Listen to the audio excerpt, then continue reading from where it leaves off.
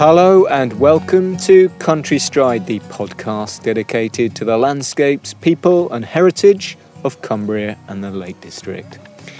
I'm here next to the idyllic church of St Martin's in Howgrain Valley, in the heart of Martindale. We're here in this bowl in the fells, Mark. Give us a little look round the horizon. Oh, it's a magic setting, Dave. We're sitting on a bench beside the churchyard, looking across to Winter Crag and Beda Fell, and you're looking up to the head of the valley. Up to our left, you see the Nab, and you see right through Rampskill Dale towards Rampskill Head. And behind us, we've got the bracken-clad slopes of Steel Knots. It doesn't attract the crowds, which is the wonderful thing about it. It's still got that feeling of being a cut-off farming community. It does. Right, now before we get underway with our Country Stride episode for today, we've had some correspondence on the subject of memorials on the fells, Mark. So this is in response to an email sent to us a couple of weeks ago, Raymond Greenhow, who wrote to us and mentioned two memorials that he has been researching, the Edward Barnard Memorial and the Reverend James Jackson Memorial Cross, both in the Ennerdale Valley. Are they ones that you know of? Do you know of Well, those? he's found unusual ones on Pillar Rock, at the base of Pillar Rock. Very difficult to get to, but purposefully difficult to get to, and beautifully inscribed, so he describes. You need to have a really dry day to get there. So they are interesting in the fact that they have been done in a sensitive way, in a remote spot that doesn't impact on the world at large. This all got us thinking, didn't it? And you put a message out on social media asking if Country Stride listeners had any favourite memorials on the fells. We got quite a few responses, very interesting. Have you got a couple you want to read there, Mark? Elaine Hall, memorial in Langstrath to a student who died there in bad weather in the 1930s, and Elaine Hall said she came across it in a blazing hot day and it seemed to be so close to safety, and he had made a great impression on her to find it. It's not one I've ever seen, so it's one very surreptitious. Hidden away. Yep. Talking of school party students getting into trouble, there's that cross beside Luffrig Tarn, isn't there? Oh yes, there is, yes. Again, quite a subtle little memorial. Jeff Cox here has tweeted us, done well and with a lot of subtlety. I have no problems with fell memorials. However, it's obvious from the repeated vandalisation of the Charnley Memorial Cairn on S Pike that there are people who violently disagree with this view. In that instance, the actual memorial cairn is in a pretty difficult place to find. So whoever damages it repeatedly goes out of the way to do so. They are obviously not impressed by it. Yep, I think that's fair to say. A couple of favourites from me. The first one is the Joseph Thompson headstone. So this is a gentleman who had repeated rows with the vicar of Harrington Church. Oh, yes. Led Thompson to vow never again to set foot in the church. He kept his word, and on his deathbed he asked to be buried on Score Moor near Workington, and that particular memorial reads as follows: Joseph Thompson may here be found, who would not lie in consecrated ground. Quite like that one. So there are lots of them around, and where they are done well, they're fine. Especially the ones that have a bigger statement they're putting across, like the summit of Great Gable. There's people, members of the Felham Rock Climbing Club, who died in the First World War. So that's significant because it led eventually to the mountain itself being given to the nation. Another little personal story here. This is Lee Fairless. I'm not a fan of them myself, similar to flowers and football shirts at the scene of traffic accidents. He goes on to say, I've put 3 close loved ones' ashes down. I sit occasionally at the ashes and smile at our time together. We put my uncle's ashes at the low water mark in Morecambe Bay. He was only 42. It was a once in a 30-year storm. On the day we left his ashes, he'd have bloody loved it. That's it. Well, back to the Howgrain Valley. We're here today to climb Beda Fell. And we've got a very special guest today. Perhaps you can talk us through who we're meeting today, Mark. Well, it's very special because this is about the 16th or 17th episode, and it's the first time we've had somebody from a generation who you can genuinely say is the future. We have young Amy Bray. She comes from Matterdale, and she's very much attached to the issues of our day and is making an initiative. And the issues that she cares most about, Mark, are climate change and environmentalism, obviously very much on the news agenda at the moment with Extinction Rebellion and the journey of Greta over to America at the moment. So, yeah, interesting to hear one of our local young people who's leading the way, certainly in this county, but far beyond as well. So let's go and meet Amy.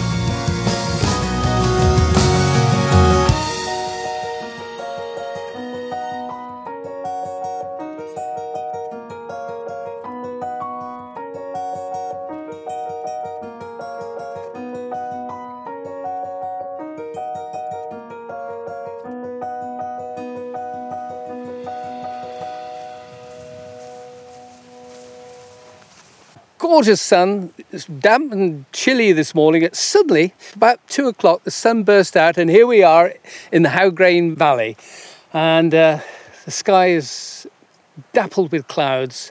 Southerly breeze coming towards me, and I can see cows lying largely in a meadow beside the beck. It's a great setting. And I'm in the company of Amy Bray, and it is a tremendous thrill for me. How long have you lived in this area, Amy? Well, I've had a holiday house in Matterdale since I was born, actually. So I've been coming up here all my life on holiday. And I fell in love with the fells and walking and swimming and everything to do with them. But we moved up here about 3 years ago permanently. So I've been lucky enough to live here since. So how young are you? I'm 17 now. And you love the Ullswater Valley. Is that special to you? Yes, definitely. I'm a sailing instructor, so I sail on Ullswater a lot of the time, and I explore on the Ullswater Way and the valleys around it. Well, now you're entertaining me today with a handsome walk. It's a bit of country I know quite well. Where are you taking me? So today we're going to go up Biederfell and along the ridge, back down into Howtown and then along the valley here. And so why particularly Beder? I think you live Matterdale, is that right? Yes. So you've got Great Mel, I suppose? It's not great enough, clearly. I really love ridge walks. I think it gives you time to explore the views and to look out on all the other fells surrounding the area and onto Ullswater as well. And I always love trying to spot the deer on Biederfell when I come here. Yeah. I remember lying in the ferns and trying to spot deer to take photographs of them with my friends. So I always bring people here to try and spot them. It's a unique thing, isn't it? Yeah. Anyway, we'll have a little stride out and see what we get.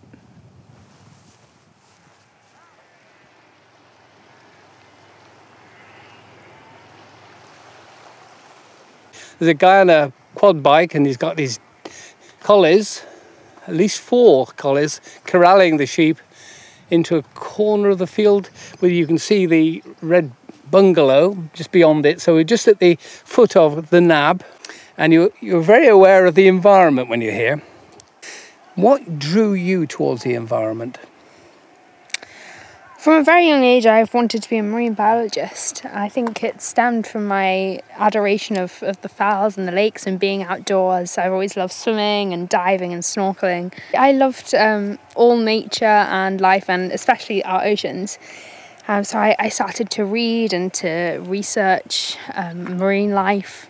And I came across this book called The Ocean of Life, which is all about the threats that are facing our oceans, which made me really scared that actually there would be nothing to study when I grew up.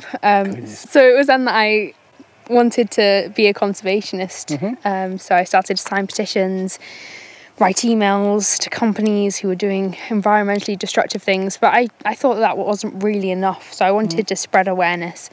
So I started in my school, actually, with a project called Devotion to Ocean. Is that your phrase? It is, yeah. Oh, magic. Devotion to ocean. I love it. So I started that with an assembly to raise awareness of plastic pollution in our oceans. And from then on, I met with the head and the maintenance team. So we made our school single-use plastic free, and I tried to raise awareness. And I also set up a plastic-free shop at school with profits to charity. So it started there. That led you on to other ideas, really, didn't it? It did, yes. It catalysed me to think about all sorts of environmental issues. So from plastic pollution, I started to research about climate change and about ocean acidification, about agriculture, different problems, and it made me realise that actually we have to tackle them holistically. We can't just tackle one, because actually every single issue is a result of our apathy and of our the lack of awareness as a society and that connection to nature that we've lost. So I decided that I wanted to spread my awareness sessions more formally in schools throughout Cumbria. So I started to make my programme in my own school, and I did it in our junior school. So I made all these interactive activities to do with marine life, to do with plastic pollution, to do with trying to find ideas for alternatives that we can use in our own lives, but focusing on how we can actually make changes from a young age too, how we do have the power to make those changes. So I started to take that programme into scouts and schools all across Cumbria. It's like David Attenborough's impact, but you're having it in a peer situation. People who are your own social and age range are taking you as serious because you can talk straight to them, to the heart. So I find actually people of my own age group in senior schools are really hard to get on board, because I think they have other priorities. And I know that in every school there are a handful of people who do care and who want to do something about it. So I'd really like to help bring those people together and motivate them and give them the means to actually be able to do what they want to do and to make a difference.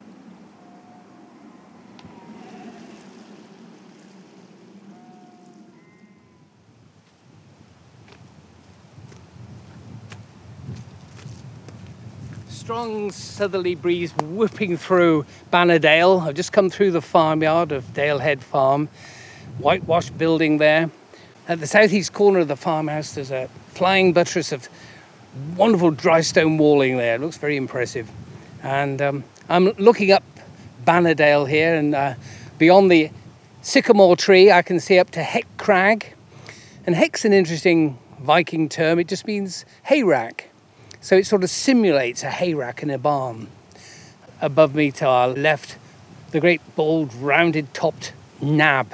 Now this is all part of the deer forest, and there's no public access into that area. And understandably and reasonably, having sanctuaries for wildlife is one of the frailties of the Lake District, that it hasn't developed that idea beyond this area. Now there is an access strip off Rest Dodds, so you can get to the top. Viking names, as I say, with like Heck Crag, there are other names that relate to people. And because they are so far distant in time, 5, 6, 7, 800 years, you've got names like Biederfell, which probably relates to a nickname of a farmer. So it's the hill belonging to Bieder. And on Steel Knots, the summit is known as Pikeawazza. Piker is really pike of Wazza. Wazza might be the nickname or the full name of the farmer down in Fusedale. And Fusedale is Viking again for the cow house, just as Bordale, over the other side of this Biederfell Ridge, means the valley of the storehouse. And so you've got other fell names here that sort of reflect that Viking tradition. We're now just about to go through a gate and onto the open fell, but we're going up a bridleway, a nice grassy track.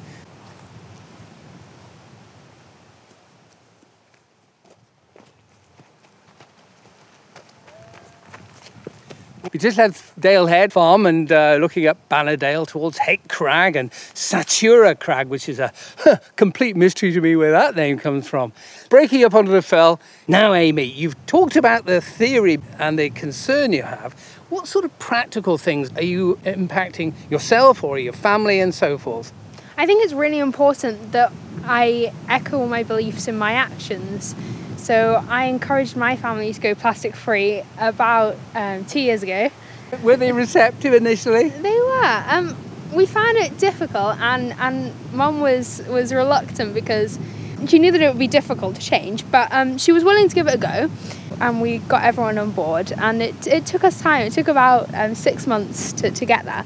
So toiletries are fairly easy. There are some great shops around where you can get shampoo bars and bamboo toothbrushes and things, and I started selling those in my plastic-free shop at school. Things like crisps. Dad had to give up crisps for a year because he couldn't find any plastic-free. And things like herbs and green leafy vegetables like spinach and kale are really hard to get without plastic. So just little things like nuts and seeds. So that kind of got us thinking, and I found out about this zero waste shop in Devon. We happened to be going down to Plymouth to visit the university there, so we popped in to have a look, and that inspired me I really wanted one in Penrith to help us to transition to a zero waste lifestyle. So we found this woman who was already trying to set one up, so we worked with her and we established Another Way in Penrith in January this year. And Another Way is WEIGH. Exactly, yeah, it's a bit of a play on words. So the shop enables people to go with their own containers, and they can fill them up with a variety of dried foods. We've got things like cereal, pastas, rice, nuts, seeds, snacks. So they go with their containers and they fill them from big tubs that we've got. So they just buy the amount that they need without any packaging whatsoever. And it's proved really popular, so we have a membership scheme and we have over 350 members now. Fabulous. Well, for us it's really important because it actually enables people to practically change their habits and implement what I'm asking them to do through my awareness sessions. So it's worked really well together. The containers people use, what do they tend to bring?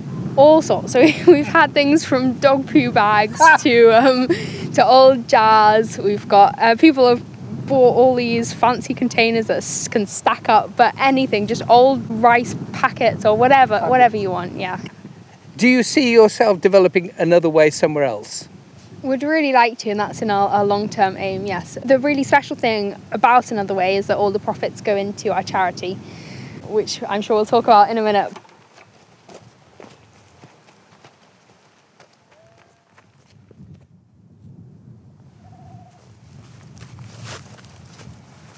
It's a lovely plod up here, isn't it, Amy? We've got a great view of Bannerdale here. You can see Rest Dodd and Satura Crag.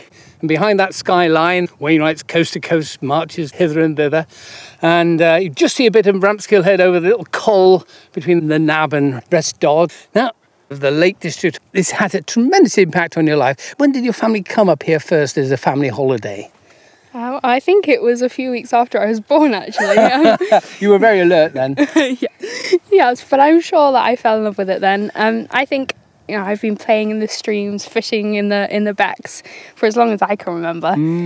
And I fell in love with wild swimming, so I would always be in the coldest times when people thought I was mad. Fabulous. Have you swum in Angletarn, or is that still a way to... I have, yes. Yeah, I took my friend up there once and we had a swim in it when it was very cold. And I went up there in the pouring rain and fog, and I couldn't see my hand in front of my face. Did you see any fish in there? You probably didn't. Not in Angletarn, no. But Easdale Tarn is actually one of my favourite tarns for fish. You can see loads of little colourful fish. Fabulous. I think when we came up on holiday, it was freedom to explore. We would climb mountains, play in tarns. But actually, when we moved up, we rarely have the time to get out because we're so busy. I think there's that difference between it being a holiday house and your place of work and school and everything, and it gets so busy that sometimes we forget to get out and enjoy what we have. Life gets in the way so often, and our little expedition today is a golden opportunity to remind you of why you're here. You're in a different world, aren't you? Definitely, and I have memories sewn into places all around the lakes, and it's so beautiful to come back and visit those and tell my new friends about them. Are there any particular parts of the Lake District you find really spellbinding? I think Hinescarth is one of my favourite mountains. I love the ridge walk down into Newlands Valley. Fabulous, yes. Because Hinescarth relates to deer. And if we peel our eyes into the bottom of Bannerdale here, you never know, we might see them. But they do tend to secrete themselves in the neighbouring one, Rampskill. But I have seen them down directly below us in times past. I don't know if we can see them now.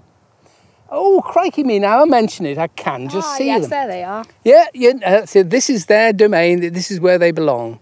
It's wonderful. That's why the path coming up the slope as it does What is it? There's insulates two. them a little. Is that them there? Off on the fell side, there's a herd of them there. Can you see? 30 or 40 of them, I say, yeah? Yeah. Not very close, but you can see them.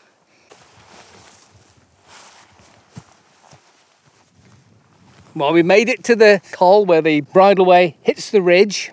The sun is most striking on High Raise and Rampskill Head. And in fact, 6 years ago, a friend of mine from my village, Castle Carrick, Guy Widdowson, pioneered half a dozen routes up there. So there's one buttress there that's called the Widdowson Buttress. The horizon is basically the High Street Range. It's High Raise, Red Crag, Weather Hill and Loadpot Hill and Bonscale Pike and all that. And in the far off distance, you see the Pennines, up towards Castle Carrick itself, at the top end of the Pennine Range. And round here, you've got Placefell up to my left. And just see, what's that one there? Top of St Sunday Crag. Yeah. But yeah, it's a great spot, isn't it? That's it. Now, I'm minded to think about your concept of your charity, which is something you've had going for a little while, about since January or so? January, yes. Yes, I founded Another Way, spelled W-A-Y this time. Oh, yes. To formalise my talks and my conservation efforts, really, in our community. I've spoken to about 2,500 people since January about conservation, about finding another way to live their lives. For us, it's all about individual behavioural change. I think that a lot of people ask someone else to change for them, so we petition the government. But people often forget about ourselves because actually we're the consumers. I think there's so much that we can do that we forget about in the kind of rush of the busy pace of life. So for me, it's about getting people to rethink every time they make a decision, what's their priority? Is it the health of themselves, or is it wealth? Is it ease?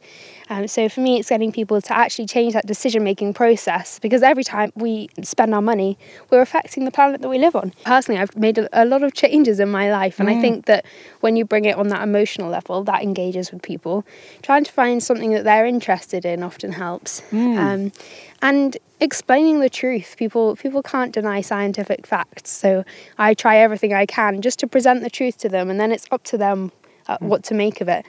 But I give people all the help and motivation that I can. And I explain to them that I only have 11 years left before climate breakdown, according to the latest IPCC report. So I have my whole life ahead of me, but that's threatened by climate change. And I think a lot of people don't actually realise that. With the barrage of news that's coming to us at the moment, how do we stop being depressed? Well, personally, there are times when I get down about it and I feel overwhelmed by the extent of the problem that we're in. But I think I've just got to listen to the people around me who tell me, well, we're taking things one step at a time and we're doing everything we possibly can.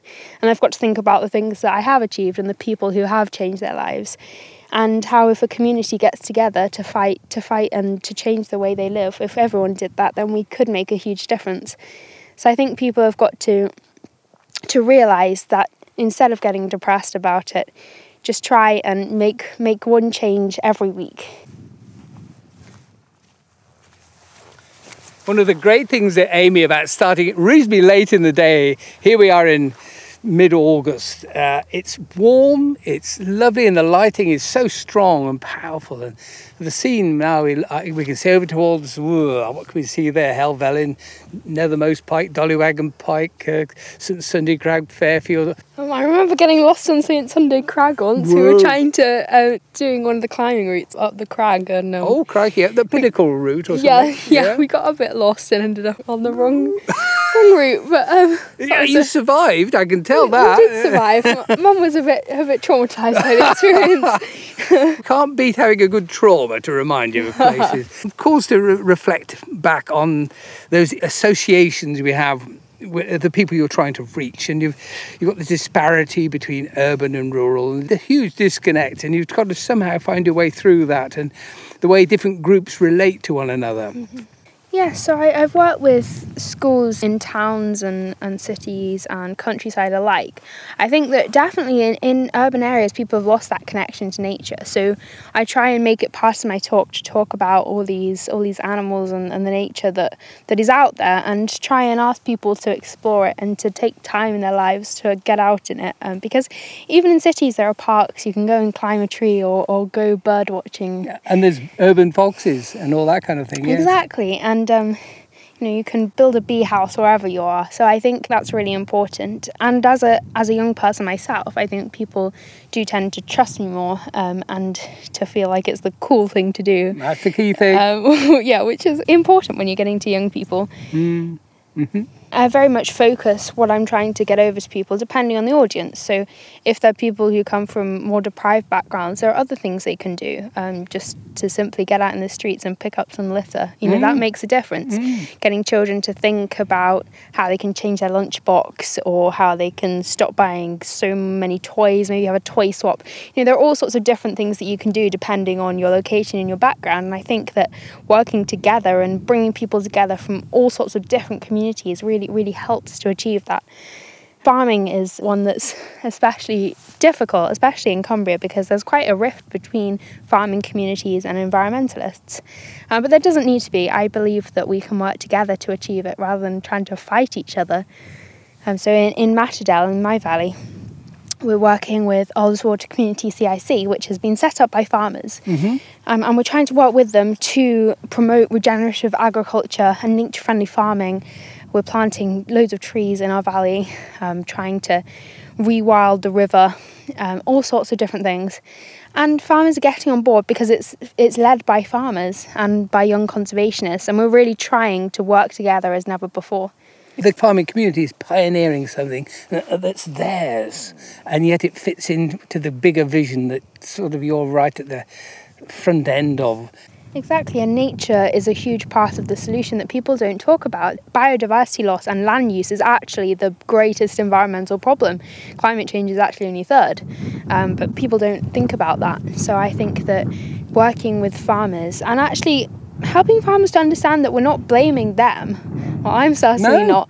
It's the consumers that need to change their habits too, and it's about working together and bridging all these gaps and stopping fighting and instead trying to work together. We'll plod on to the summit and consider the future of all your ambitions. Let's do that.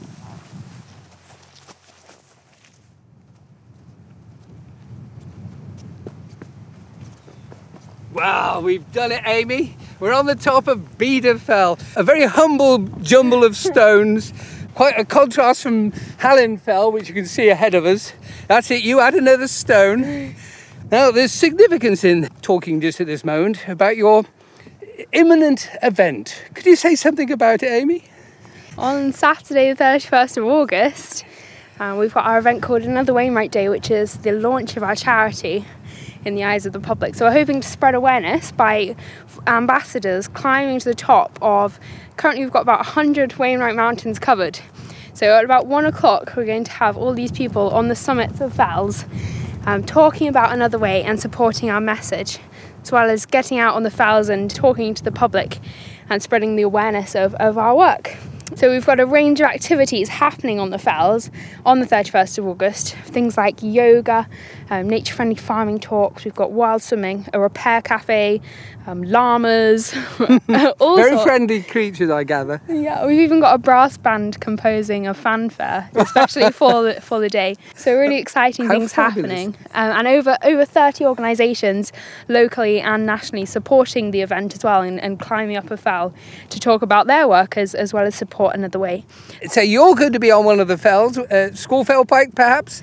No, so I was, but I'm actually going to be on Helvellyn on the day. Good girl. With a sculpture that we've had made especially for the event.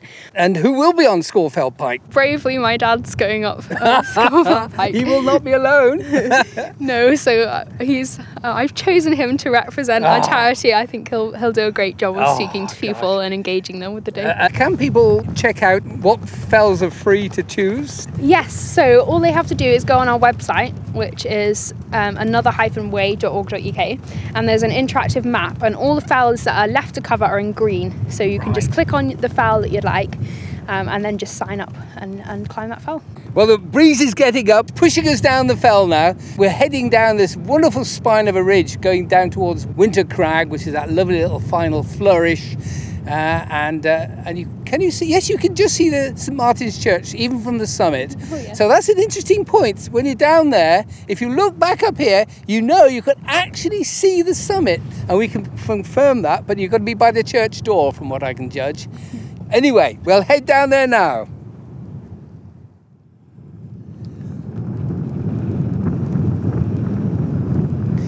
Gosh, the evening light is fabulous, isn't it, Amy? There's a couple of Herbert yows on the bank up there, looking back south. And we just come through a little belt of bracken. The path is clear because sufficient number of walkers come this way. And down on the Howgrain Valley side, just on the other top, you see the berries on a rowan tree. And there's quite a spread of native trees on that bank under Gork Hill, from the bungalow right the way through. And there's a couple of leaths there, that's field barns. But I'm minded to think of the tree cover. There's older trees in the bottom lining the beck, Howgrain. But once upon a time, all the fells were smothered in trees. And we talk about climate change, but trees can make a big difference. They definitely can, and the most research-based method of carbon capture, actually. So we need a huge amount of increased tree coverage, in the UK especially. And the Climate Change Committee have committed to planting 3 billion trees, and I was... 3 billion? 3 billion trees over the next 30 years, and I was asked to talk at the Tree Forum, actually, recently in London, discussing how we're going to do that. But in Matterdale, we're already starting, so with Another Way is planting 1,700 trees as part of Ullswater Community CIC's nature-friendly farming project in our valley. So we've received a tree council grant to plant the trees. They're all going to be native oaks, hawthorns and blackthorns. And they're going to be planted by school children and locals and farmers in National Tree Week, which is the 23rd of November to the 1st of December. That's a critical time for planting trees, isn't it? We need a lot more, and deforestation has been a huge issue, especially in this country. I think we concentrate on other countries around the world, but actually it is a huge issue here. But we can plant trees in coordination with farmers, and so that's something that Another Way is trying to achieve, working with our community and with farmers, to plant trees in areas where it's pretty useless farmland anyway. The plot that we've got is a very steep bank by the river, so hopefully we'll get school children hands-on, engaged in nature and planting trees and improving their landscape for their future. The subsidies that are given for tree planting isn't quite enough, is it? No, so that's why grants are so important from people like the Tree Council, and also crowdfunding. So Ullswater CIC has managed to crowdfund a lot of money from people who want to see biodiversity restored, and it's also going to reduce our flood risk. So in the valley we have problems with flooding, so hopefully the trees will help to combat that, so that it improves the landscape for everyone. Well, that's the spirit. I can imagine this because all that bracken is an understory plant. It used to be covered in trees, so I look forward to the day, even in my lifetime, when I might see a bank of trees on there. Anyway, we'll plod a bit further.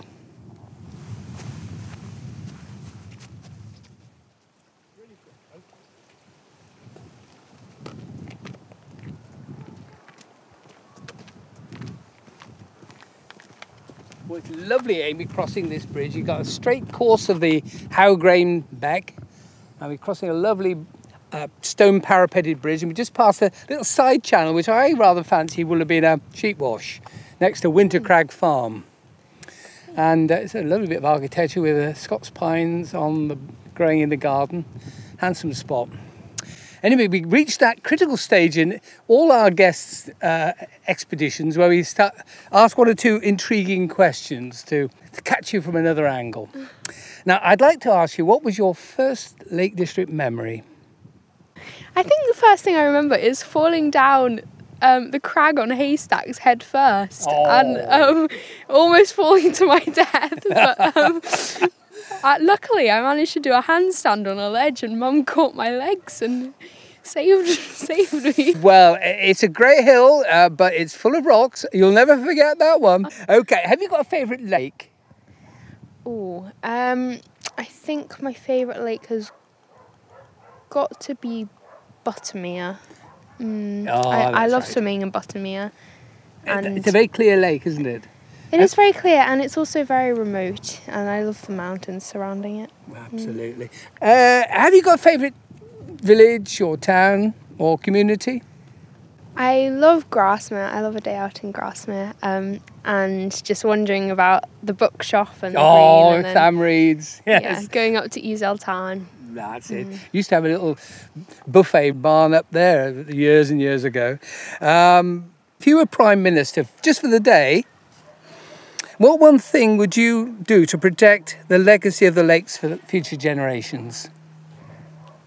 So if I was Prime Minister, I would ask every tourist to plant a tree if they visited the Lake District. And then you contribute something to the national park for future generations. Absolutely. Very tangible, that, isn't it? So, just as a final repartee moment, what would be your favourite Lakeland day? I think setting off in the fells for a day walking, finding a tarn, a really remote tarn, having a picnic, and then going for a dip, and then perhaps lying on the rocks for the tarn a bit, just admiring the view, and then coming back for perhaps a meal out in the pub before bed.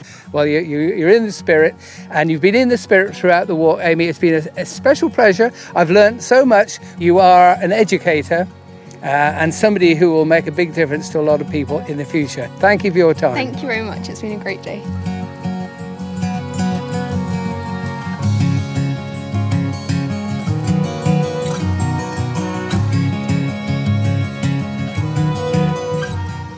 Journey's End in Martindale. We've lost the sun now, and a heron is sweeping past above the river.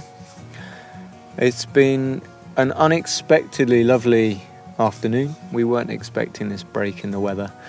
And are you feeling inspired, Mark? Who could not be with Amy? She's such a powerhouse of commitment and passion, but she's learnt very early how important it is to relate to people and bring disparate groups together. As she said, her own age group is a difficult group to turn around because their minds are being directed in other areas in their emotional lives, but she's making a difference already. One of the things that I found very inspiring was her talking about what they're doing in the community she lives in. Everything from these tree planting projects to engaging with farmers in her valley. And there's that lovely little idea that Amy gave at the end of giving people the ability to plant a tree by coming to the natural park. What a simple idea. I thought that was rather nice, actually. It's a genuine little idea. If you are interested in getting involved in what's happening on the Fells, which I think sounds like a fabulous initiative, or indeed any of Amy's projects, just type into any search engine Another Way, and they're the top link there. Just looking over the beautiful last light now on the nab. It's being nabbed. It's by the light. It's been nabbed. Some housekeeping, the regular housekeeping. Please do spread the word about Country Stride. We're delighted by the number of listeners we have. But if there are any friends or family who you think would be interested in hearing about these tales from the Lake District and Cumbria, then please do spread the word. All of our back episodes are on our website, which is countrystride.co.uk, and we are on social at Countrystride1 at Countrystride1 on Facebook and Twitter. Now, Mark, the next couple. Oh, next outing.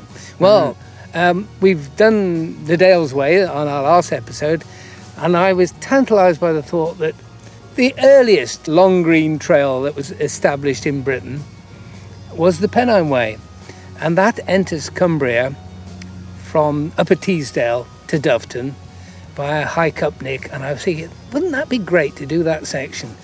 And believe it or not, I've got Andrew McCloy, who's chairman of the Peak District National Park and a devotee of the Pennine Way, and he's coming to share the walk with me on our next walk in early September. Something to look forward to. I think that'd be fabulous. I think the Pennine Way is the finest of the national trails. I think we might disagree on this point, Mark, but I think it's fabulous. I prefer the Offers Dyke Path. You do? I haven't walked that. Okay, fair enough. I love the history, actually, related to Pennine Way. It's a massively important trail as well as everything else, isn't it? It's a social history. Social history around it. Access. And if you like your moorland, You get plenty of moorland. You get plenty of You get more moorland than for your pound. Yes. For your pounded feet. Yeah, yes, yeah. Bog trotting. One man and his bog. One man and his bog. Right, well, we have visitors driving along here to, I'm not quite sure, go to the church. It seems unlikely at this time of night. But that's a good time for us to sign off. Thank you for listening, and we look forward to you joining us on the Pennine Way.